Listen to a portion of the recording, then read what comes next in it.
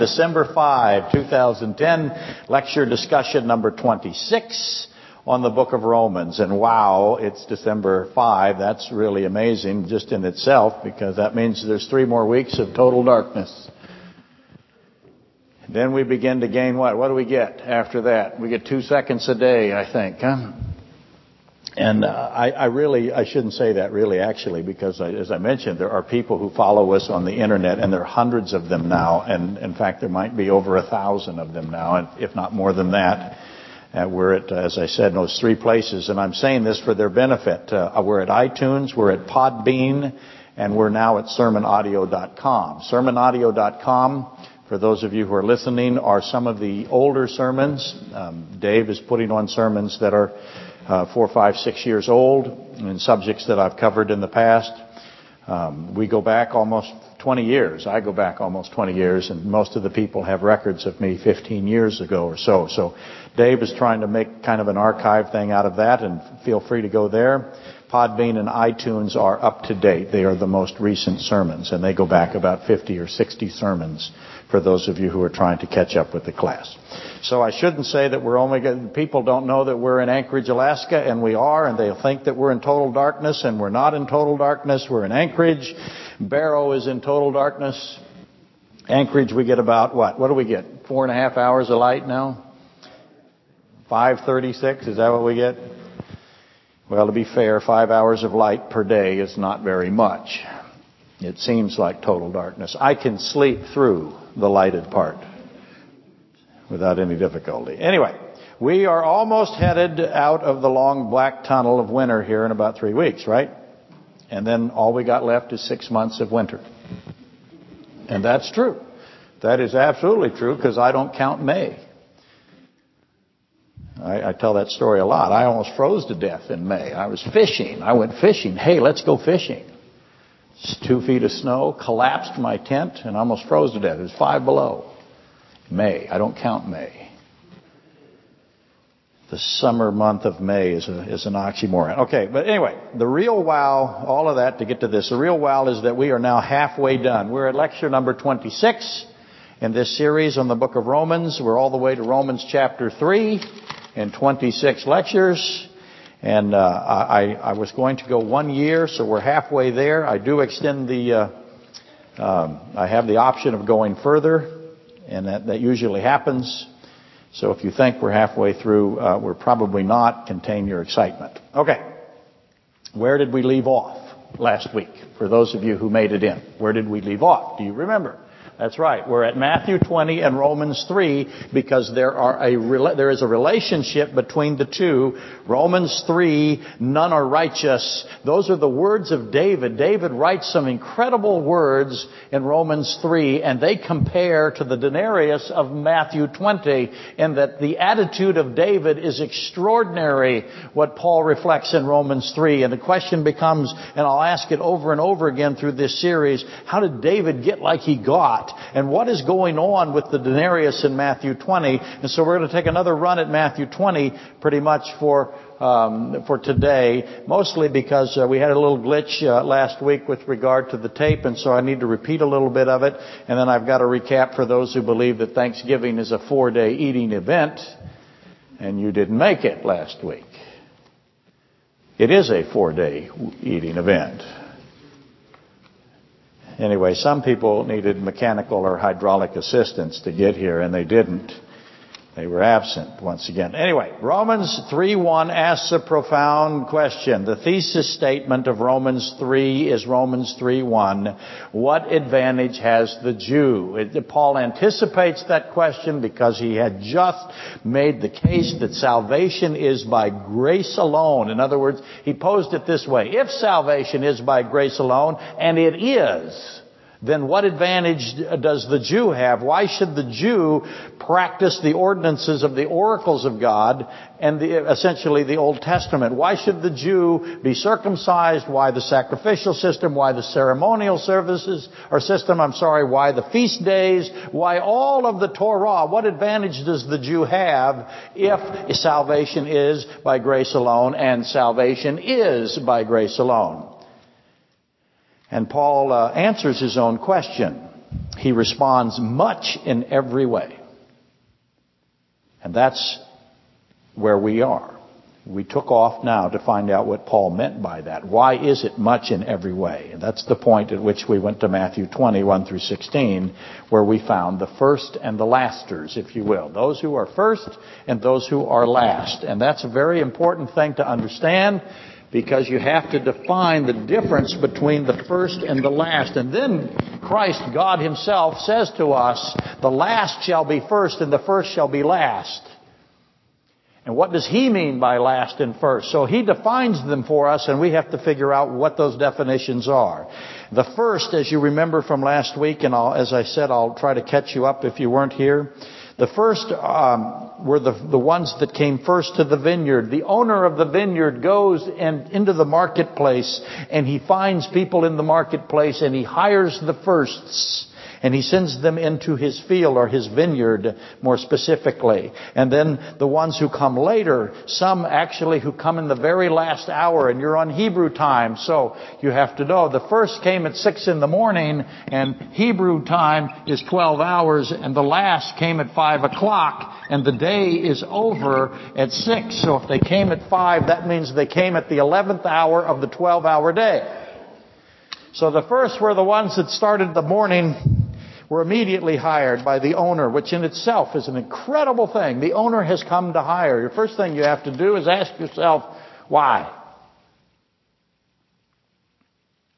Because you must realize who the owner is. And that he keeps coming back and hiring and hiring and hiring and hiring. And he even hires some. How far away, by the way, do you think the marketplace is from the vineyard? He hires them on the 11th hour. He hires them at 5 p.m. They probably barely make it. And actually, I'm going to make the case eventually that they do barely make it to the vineyard. So I have the firsts and I have the lasts. And they all receive the exact same wage, 1 denarius. And so that's where we are, pretty much. And then the question becomes, do you see the similarities? And I hope you put it together as quickly as you should have. I hope that you do. What advantage is it to be a Jew if salvation is by grace and grace alone? The question of Matthew 20 would be, what advantage is it to be the first one hired if we're all going to receive the same wage? What advantage is it to labor all day in the heat, bear the burden of the 12-hour day, when the ones who come late, who actually come last, who barely make it, who work probably 5 minutes, they get their hard hat, they go through their safety inspection, and they get the same wage as you? How happy are you about that? Is that fair? See, the answer to that question both times is you are very happy about that. And that is extremely fair. It is fair beyond human understanding. But most people say the opposite of that. And that's too bad.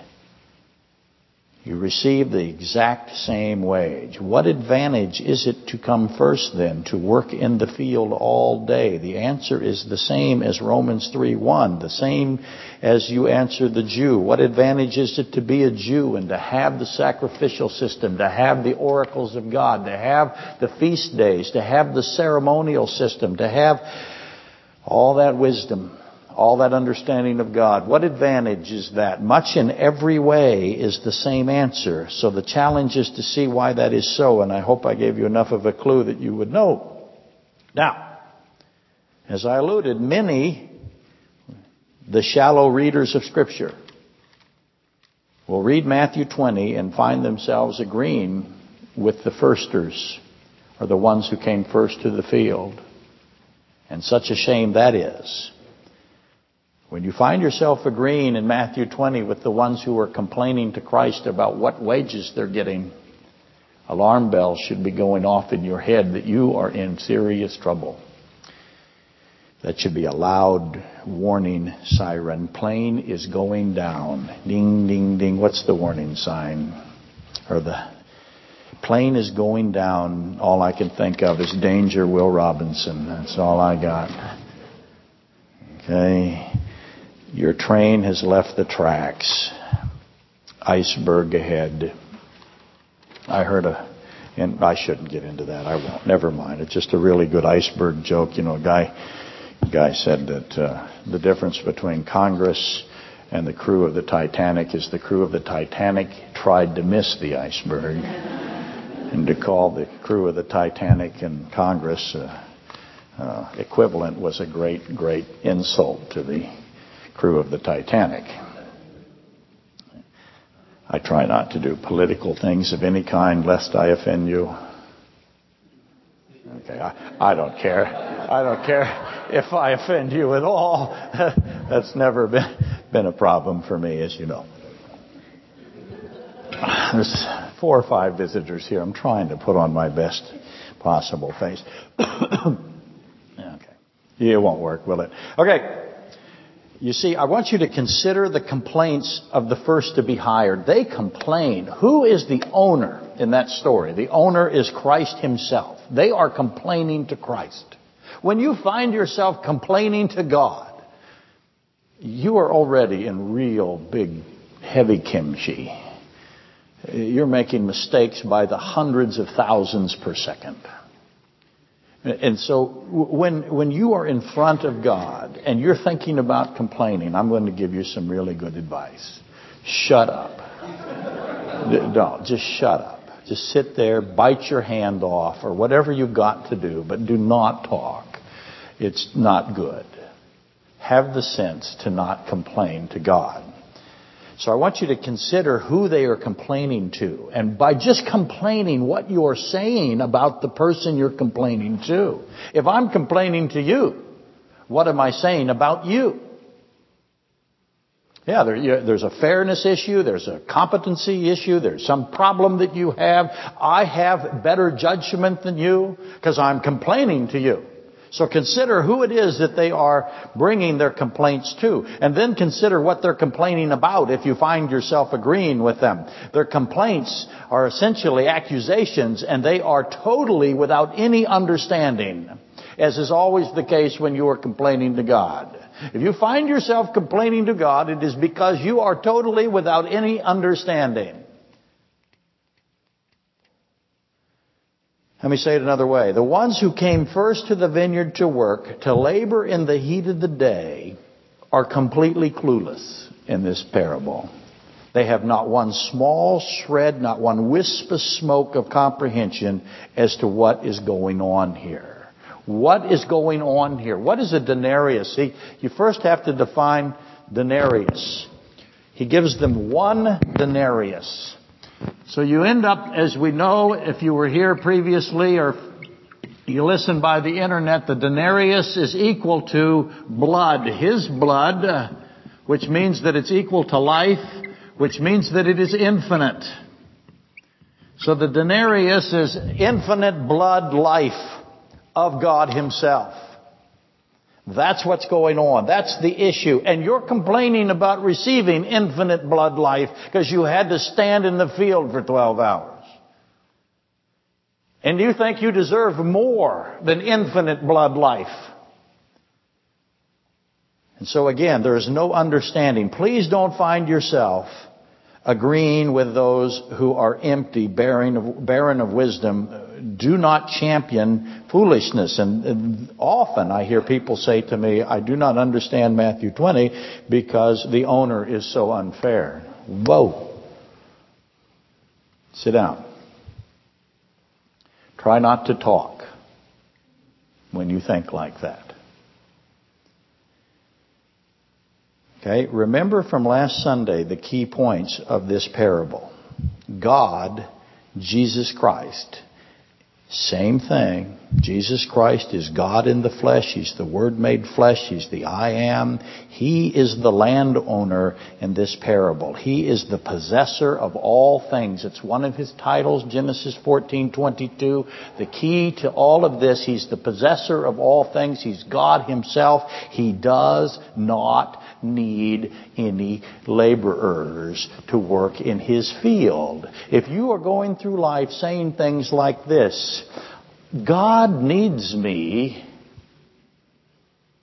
He's got a grapevine over there and I got to pick the fruit for him. I'm a fruit picker, and I'm not going to get any fruit unless I'm doing it. God has to have my help. By the way, if Cliffside is wiped out in the next 15 seconds, there goes your retirement worries, huh?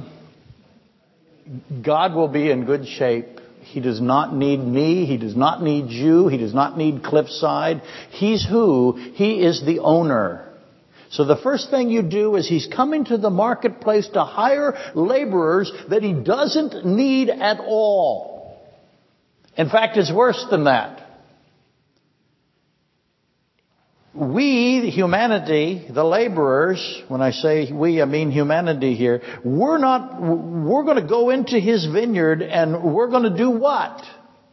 We're going to destroy His vineyard. That's us. It's what we do. It's like hiring a dog or getting a dog, and all it does is tear your house to pieces and bite you. That's us. That's what we're going to do. We're going to go into His vineyard. We're not only not going to produce anything for Him, we're going to tear His vineyard to pieces. Humanity in this parable are the lazy, selfish, destructive, and the worthless. And we produce nothing of value. Sorry if you think you do. Not really. Sorry. That's a fake sorry. We produce filth. Isaiah 64:6. You should write that in the first page of your Bible. We produce filth. Job 15:14 through 16. We produce filth. He doesn't need us. There's no value to our work to Him. Our work is what? Filthy rags. That's right. It's what it is. So, why does He hire us? Why does He send us into the vineyard? See, that's the key to the story. So those who came first, who were hired first by God, went into His vineyard and made a mess for 12 hours and tore the vineyard to pieces. And then they what? They complained. You see whose side you're on now? Okay, hopefully you have deduced the obvious questions now. God is omniscient. He knows all things. Why would He do this? Why does He seek after man? Not only does He hire these guys, but He comes back at 9 o'clock. He comes back at 12. He comes back at 3. And He comes back at 5. And He gets as many filthy rag producers as He can. And He puts them all in the vineyard. Why does He do it? What's His motive? And He returns again and again and seeks, and He hires more and more. He fills the vineyard up with useless workers. Not the way they teach you to run a business. He's doing the opposite of us, isn't He? His ways are not our ways. He has a very interesting, complex, incredible plan. So Jesus Christ is outside of created order. Keep that always in the forefront. He is the creator of space, matter, energy, and time. He's outside of time. It's why He calls Himself the I Am. He is always in the present. He sees time as an open table. It is why He is the I Am in the present all the time, and we are not ever in the present. We have no present. We have a past and we have a future. See me later if you don't think so. If you think you have a present, I will ask you the first question: how long is your present? So think about that and then come and see me. But He is the I Am. His present is infinite. Our present is future or past, right? And so He's omniscient and He's outside of time. So He knows the workers that He hires will produce filth and only filth. He knows it. So you have a landowner who goes to a marketplace to hire somebody that he knows is going to trash his business. Why does he do it? What's his reason? And then He also knows, because He's omniscient and He's outside of time, that they're going to complain and they're going to demand payment for it. So again, knowing all things, He still does it. And He returns and He returns and He returns and He returns and He seeks and He seeks and He seeks and He seeks. So you have to figure out why. Why does He do it? What is the point? And by the way, can Christ hire any good workers? No. There are none. There is not one who does good. There is none righteous. No, not one. Destruction and misery are in their ways. That is Romans 3, 9 through 18, written by who? King David. David wrote that. Paul quoted it. And we need to know why. That's where we're headed next week. Is trying. And by the way, Psalm 51, which is prominent, those were psalms pulled out and put together by Paul. Psalm 51 is prominent because we will prove very easily that David wrote that after Nathan convicted him with regard to the death or the murder of Uriah and the adultery with Bathsheba. David writes, none, no, not one, are righteous, none good. No one seeks after God. Nobody does good. So Christ cannot hire, God cannot. People ask me all the time, why did God choose you to be a pastor? Ha! Because I'm the best He's got. Thank you for laughing. He has if you want to look at it this way, and I do it all the time, I say this all the time, there's a big vat, and it's filled to the top with sewage. And you're asking Him, you're saying, pick me, I'm the cleanest one. You're completely caked in sewage. And you're bobbing around in there, and you're pointing fingers at the other people completely caked in sewage, and you're saying, my sewage is better than your sewage. I smell better than you. God should pick me. He's going to pick somebody totally covered and caked and encapsulated in sewage. That's who He has to pick. How come? That's the way it is. The world is completely corrupted. Did you break your hand, by the way?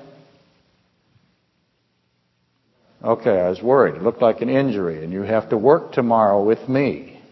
We're painting doors tomorrow, and I'll be there before noon, maybe. You have to put the heat on tonight back again. Did you do that? Okay. Don't pay any attention to that. That's my little hobby that I have. Okay. My point is, all of us, you, me, them, they, poisoned. That's why I thought of it, by the way, because I have the word poisoned written here. And what am I doing up there? I'm being poisoned every single day. I spray that lacquer. But all of us were poisoned. Our mouths are full of cursing, deceitful tongues. Romans 3, 9 through 18. All of that's there. You should. If you're going to memorize something that, of the Psalms, memorize Romans 3, 9 through 18. We are covered in filth. We produce filth. And then what do? We lie about it. That's what we do. We're covered in it. Our work is rags. And then we lie. So that's the workers that He gets. We are the workers that Jesus Christ hires for His vineyard. Again, why does He bother to hire anyone? Much less come back. He doesn't need us. Much less He comes back to the marketplace to hire again and again. I want you to work that out yourself, and I'm trying to get you to do it without laying it out for you. Okay? Now again, look at Matthew 20, 8 through 16. We're going to look at these complainers again today, and we're going to read it again, and we're going to keep in mind what they say and who they are saying it to, because they are before the Lord God Almighty, omniscient God in the flesh. They are before Him, and if you know anything, you need to know that God has what? Christ has what? He has the videotape. He knows all things. You cannot fool Him. Why do you lie to Him? What is wrong with you? And you would think that would matter to those who complain. You would think they would know, okay, He hired us, we worked in His field, and He has the videotape. He knows what we did. He knows what we said. He knows all things. It's right there. And instead, they're going to do what they do. So let's go to the text. Open up your textbooks. Matthew 20. We're going to read only 8 through 16. And again, a lot of this was covered last week for those who follow by CD. Some of it, however, got erased accidentally. That is why TJ gets no food today. I'm only kidding, but don't let him get very much food. And then we will hopefully blend it all together. Okay, here we go. Matthew 20, verse 8. I'm skipping the first part of it, the agreement, and the rest of that. We'll get to it as we go. So when evening had come, the owner of the vineyard said to his steward or foreman, call the laborers and give them their wages, beginning with the last to the first. In other words, the ones that he hired at 5 p.m. that barely got their uniform, barely stood behind the counter, barely got through human resources, hardly even got into the vineyard, they get paid first. Now, I want you to begin to think about the process. Call the laborers and give them their wages, beginning with the last to the first. I want you to begin to put yourself in the position of everybody that's there. And when those came who were hired about the 11th hour, they each received a denarius. They each got blood, life, infinite. Did they earn it? You can't earn it. How much time does it take you to get blood that has life in it? There is no other blood with life in it except for Christ's blood. How much does it cost you? How much time do you need to spend to earn that? It's not earnable. That's the whole point of salvation by grace and grace alone. There's no way you can ever earn it. It must be given to you. Okay? They each received a denarius, but when the first came, they supposed that they would receive more, and they likewise each received a denarius. And when they had received, they complained against the landowner, saying, these last men have worked 1 hour, and you made them equal to us, who have borne the burden and the heat of the day. That's true, but I just point this out. He said under contract for those of you who cannot hear him, and that's for the internet people. Notice I'm worrying about the internet people? Do you know why? There's thousands of them. And they can come and take our stuff if they ever organize. So we got to kind of keep them at bay. Fortunately, they need visas. Then again, that doesn't seem to stop anybody nowadays, does it? Okay. Sorry about that. No, not really. I'm not really sorry, am I? Saying, these last men have worked only 1 hour, and you made them equal to us. You made them equal to us who have borne the burden and the heat of the day. But he answered one of them. That's important. One of them, did you not agree with me for a denarius? I'm sorry. But he answered one of them and said, I forgot this part, friend. Wow. One of them got called friend. That should make lights go off. Bang, bang, bang, bang, ding, ding, ding. He answers one of them and says, friend. And then he asks a question. Friend, I am doing you no wrong. Did you not agree with me for a denarius? Take what is yours and go your way. I wish to give to this last man as to you. It is not lawful for me, is it not lawful for me to do what I wish with my own things? What did he say about us right there? You are one of his own. I am one of his own things. If you think, and I know no one here, but if there are people listening who think that God does not own them and has no right to own them, and they're completely autonomous from God, and he can't do anything to them because, they're idiots if they think that. God owns us. He owns all of us. The questions become, as I asked last week, does he have the right to do what he wants with that he owns? Does he have the right to rule over you, over me, over us? Here's some news. Yes. Here's some more news.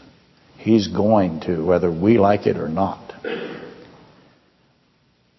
Is it not lawful for me to do what I wish with my own things? Or is your eye evil because I am good? So the last will be first and the first last. For many are called, but few chosen. We'll get into that next week. That is a solemn thing. That is not, oh, you're just changing places in line. Usually that's followed by casting away into utter darkness and gnashing and wailing and total destruction. Okay? Remember the agreement, as Troy said. There's an agreement, Matthew 22, a contract. God comes to the first guys and He makes a contract. He doesn't make a contract with any of the other guys. He just says, go into the field, and they believe that He'll do what is right, and they're right about that, and they go into the field. But the first ones, the firsters, if you will, they have a contract. So what's the obvious question? Ask the obvious question. Why did the firsters get an agreement? Why do they have a contract? Why would God enter into an agreement with workers who will produce filth? Why would God pay? Why would He reward workers who will treat His vineyard with contempt? Why would God keep His side of the agreement?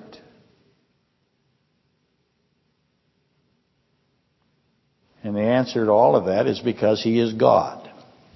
He is who He is. He says so. I am good. He is good. He is the promise keeper. What I mean by that is there are no other promise keepers. Probably one of the most ignorant things you can say about yourself, or your group for that matter, is that we are promise keepers. No, you're not. You are promise breakers. There is only one promise keeper. If you happen to keep a promise, it is because... It was an accident. I'm going to go a little further than that. I'm going to say it is because His goodness works through you. If you have any goodness, I found it fascinating. I'll get into this. How's my time? Oh, perfect. I can take a little break. Talk amongst yourselves. I'm kidding. Listen. There's a guy, football player, Buffalo Bills, drops a pass in the end zone. Would have won the game against Pittsburgh last week. And he's apparently a Christian guy. And every time he catches a pass, he points to God and gives God praise. This time he dropped the game-winning pass, and he wrote on his Facebook page, and by the way, quit writing on your Facebook page. One, we don't care. Nobody cares about, what you're doing at 6 in the morning. Ooh, it's 6 in the morning, I'm cold. I don't care. I'm in heavy traffic. I don't care.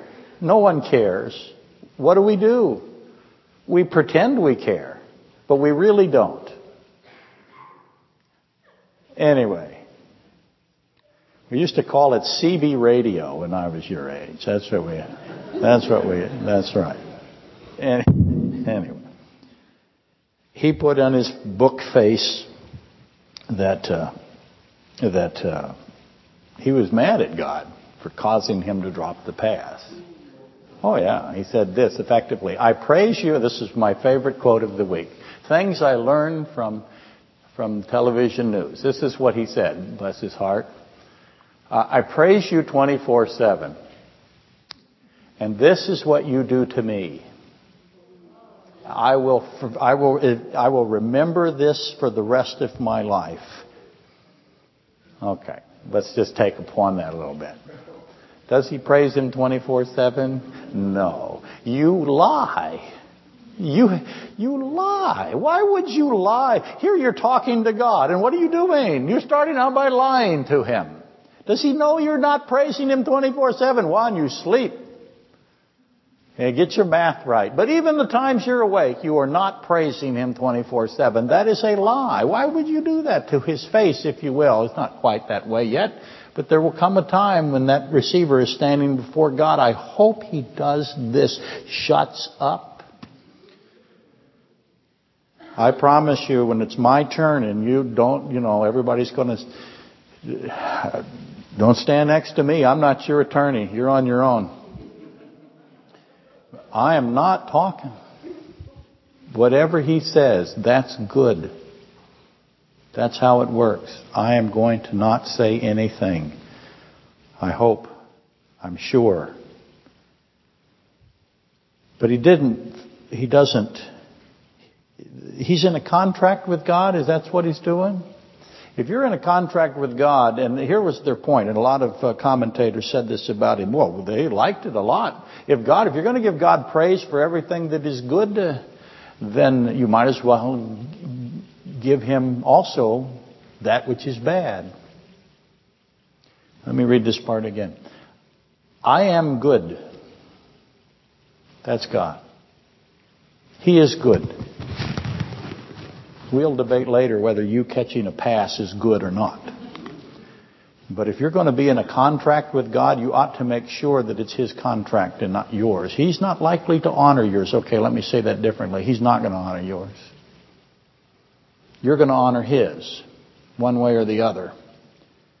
And you do not praise Him 24/7. Quit saying things like that. It makes us look ridiculous. Okay, here we go. Where was I? You think I've forgotten where I am, but I am a trained professional. What is this contract? What is it? What is the agreement? What does it typify? He makes a contract. Why does he make a contract? He only does it with the firsters. He doesn't do it with the rest of them. The first, they're the ones that get the contract. Why does he do that, and what is the meaning of it? There's a little secret hidden there. See if you can figure it out while I move along. Now, notice those who came first, what they supposed. As it says here as we read it, first they supposed and then they complained, right? What is it? And then they supposed that they would receive more. First they supposed, then they complained, and then they accused. Yeah, who is this? Who are these people? Because obviously this is a parable, and he's trying to teach, because God always teaches. Jesus Christ is always teaching. Always. So if you have a problem in Scripture sometime, it's likely because you don't realize that he's teaching you something. But I really noticed this. Suppose they would receive more. What could possibly make them think that? Are they serious? They must be insane. Consider 12 hours. What did they do for 12 hours? And he has the tape. He's God. He knows. He's omniscient. For 12 hours, what did they do? They ate his grapes. They trampled his vineyards. And then they think they're going to get more. We're going to get more. We were really, really good vineyard tramplers. We did a lot of destruction. And they are insane, by the way. This is the darkened, debased mind of Romans 1:28. How could they suppose they would get anything? But you see, they watched the 11th hours. Can you imagine the guys? And this is why I want you to imagine it. Everybody's in the marketplace. First he comes, he takes a bunch of guys, and off they go, and they sign an agreement. Everybody watches it. Everybody knows there's the agreement. We got an agreement. Here are the working conditions. Off we go. And then he comes back. What's the first thing everyone who was there would think? It's 3 hours later. Why does he come back? Why didn't he hire enough guys? Why didn't he hire enough guys? What, are the guys he hired not doing the job? Well, duh. So he hires some more guys. And he puts them in the vineyard. And he leaves again. I want you to imagine that. I want you to imagine as he's coming to get more people, and then what's he doing to the others? Leaving them behind. And what are they doing? We got a sweet little deal here, don't we? The owner comes. He leaves. Cool. The 11th hours, those who came last, they receive a denarius. Now I want you to think of the other guys that are there. Especially the first guys. They got the agreement. We got the agreement. You don't even have an agreement. We got an agreement. We're the first guys. You got a denarius. The first guys got together at that point and they concluded something, didn't they? What did they conclude?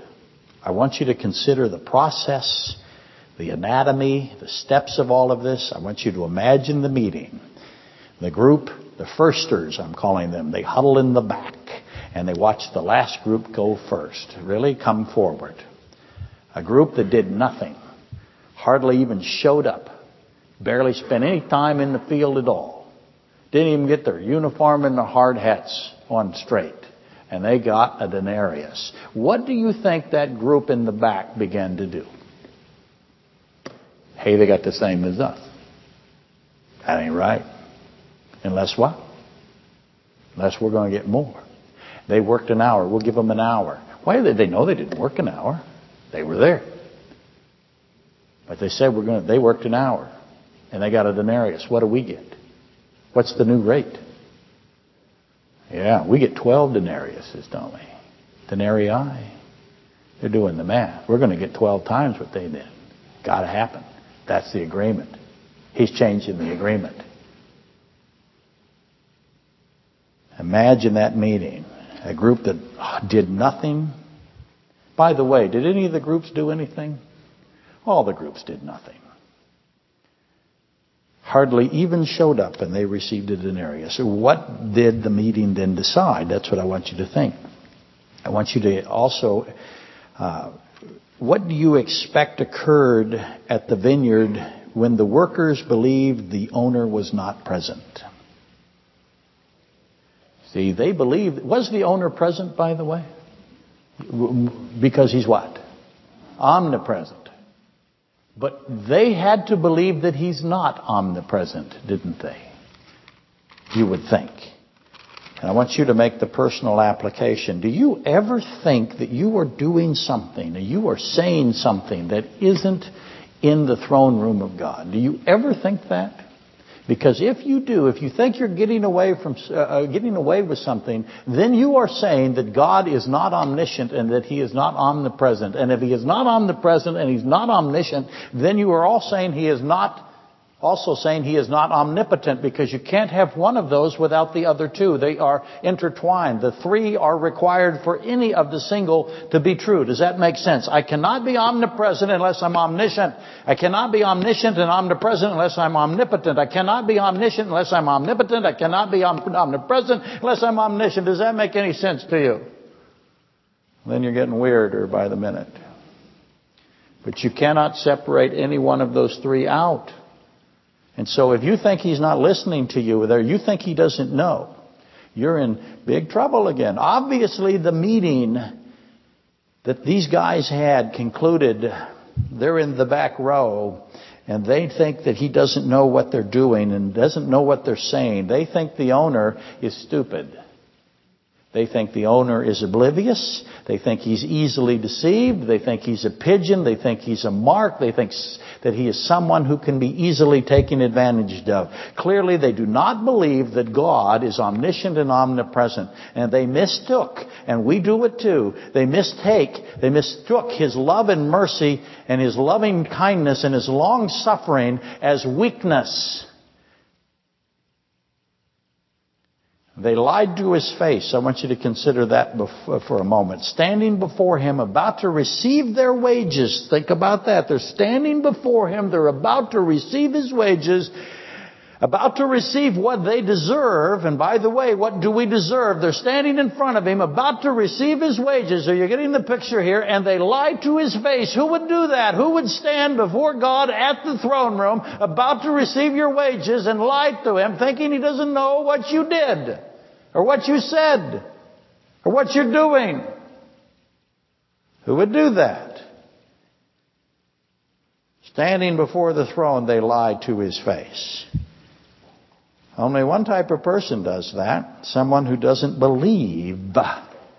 Someone who doesn't believe that Jesus Christ is omniscient, omnipresent God in the flesh, the I Am, the Ancient of Days. Someone who will lie to the bitter end. That is a Matthew 7:22er.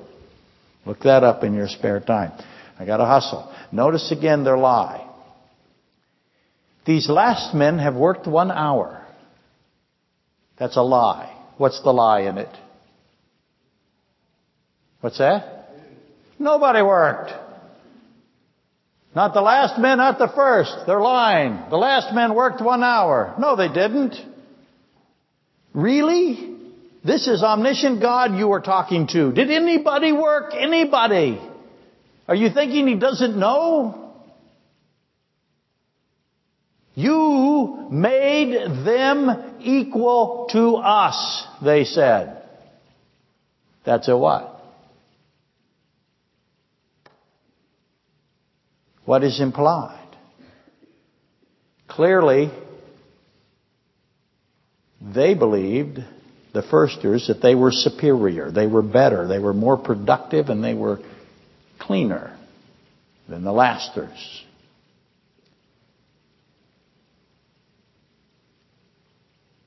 You made them equal to us. We are better than them. Is that true? No. Everybody is equally worthless, filthy, and pathetic. Is God responsible for that? Did God make everybody equally worthless, filthy, and pathetic? Is it God's fault that you are filled to the brim with sin? No. Did God make man that way?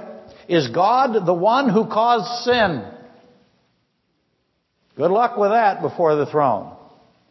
Is God evil? You notice how He said, is your eye evil because I am good? Because God immediately recognizes, doesn't He, that they are calling Him evil. You made us this way. You made us equal to them. We're superior. You're calling God evil if you're calling Him the author of sin. That is the lie of Satan, the first lie ever told.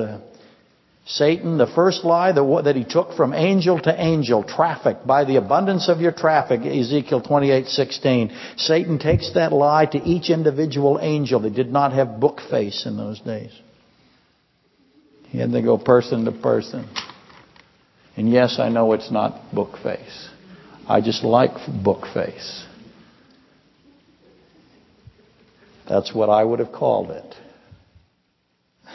Thank you for laughing and sitting in the front row. If you laugh at what I say, you're required to sit in the front row. Anyway, I find it interesting that the owner, God, answers one of them. Friend, I am doing you no wrong. Did you not agree with me for a denarius? You did nothing. I give you eternal life. You are not doing anything for your eternal life. Is that a good contract?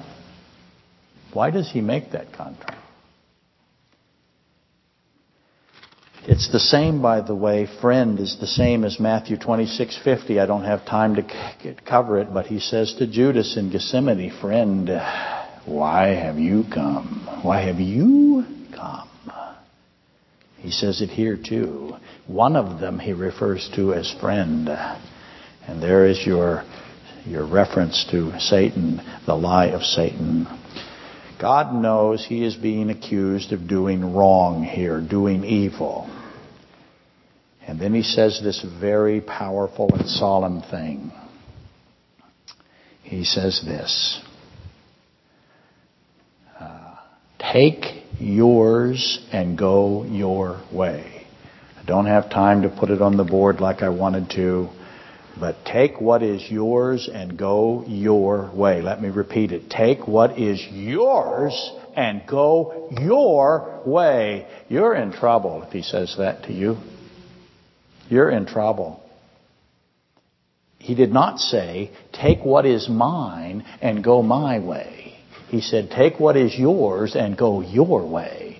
Bad news for you. What is yours? What do you have that is yours? I love it. I wrote it as my whole life as a joke, but then I started to like the joke way too much. But on all my sodas, I did not write my name because I am one of these people. If you drink out of my soda, I will not touch it. I will run the other direction from it. It is mine, not yours. And I would write mine on all my sodas. And I started to write mine on everything because it worked out. All the tools that I could find, I wrote mine on. I still do it today. I got it from a 2-year-old kid because I believe the first thing a 2-year-old kid learns to say is not dad, not daddy, not mommy. He learns to say mine. mine. What do you have that is yours? Let's go back 14:22 Genesis. What's the title of Christ? Possessor of all things. What do you have? You possess nothing. How about your soul? Do you possess your soul? No, he calls that one of his things. You possess nothing.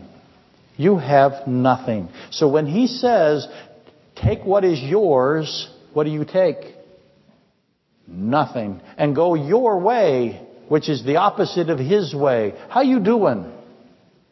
Not good. You left with nothing and you're going the wrong direction. He is the owner of the vineyard and we are not. And he is the owner of us. We possess nothing. What is the opposite of his way? What were the wages if they weren't the denarius? If you don't take the denarius, what's your wages? What is the wages? Romans 6:23. Death. Back to Romans. There is the one recap. Let me read it to you. I know the band is all ready to go. I like to make them stand there, though. Gives them a taste of what I do. Troy is right. He's coming late. He anticipated that I would be late. Romans 6:23, for the wages of sin is death, but the gift of God is eternal life in Christ Jesus our Lord. There is your summary, your recap of Matthew 21:16, the parable of the denarius. That's his point. That's why he hires workers. That's what he's doing. He wants us to understand something about ourselves, something that David understood. He wants everybody to come to the same place. You own nothing, you have nothing, you touch anything, it becomes filthy, you destroy everything. What are you so proud of? Why aren't you humble? Why aren't you broken? David understood that, which is why he wrote what he wrote in Romans 3:10 through 12. I'm going to read it to you really fast. There is none righteous, no, not one. There is none who understand. There is none who seek after God. They have all turned aside. They have together become unprofitable. There is none who does good. No, not one. That's where we have to get. And next week, we will endeavor to do that. Let's rise and be dismissed.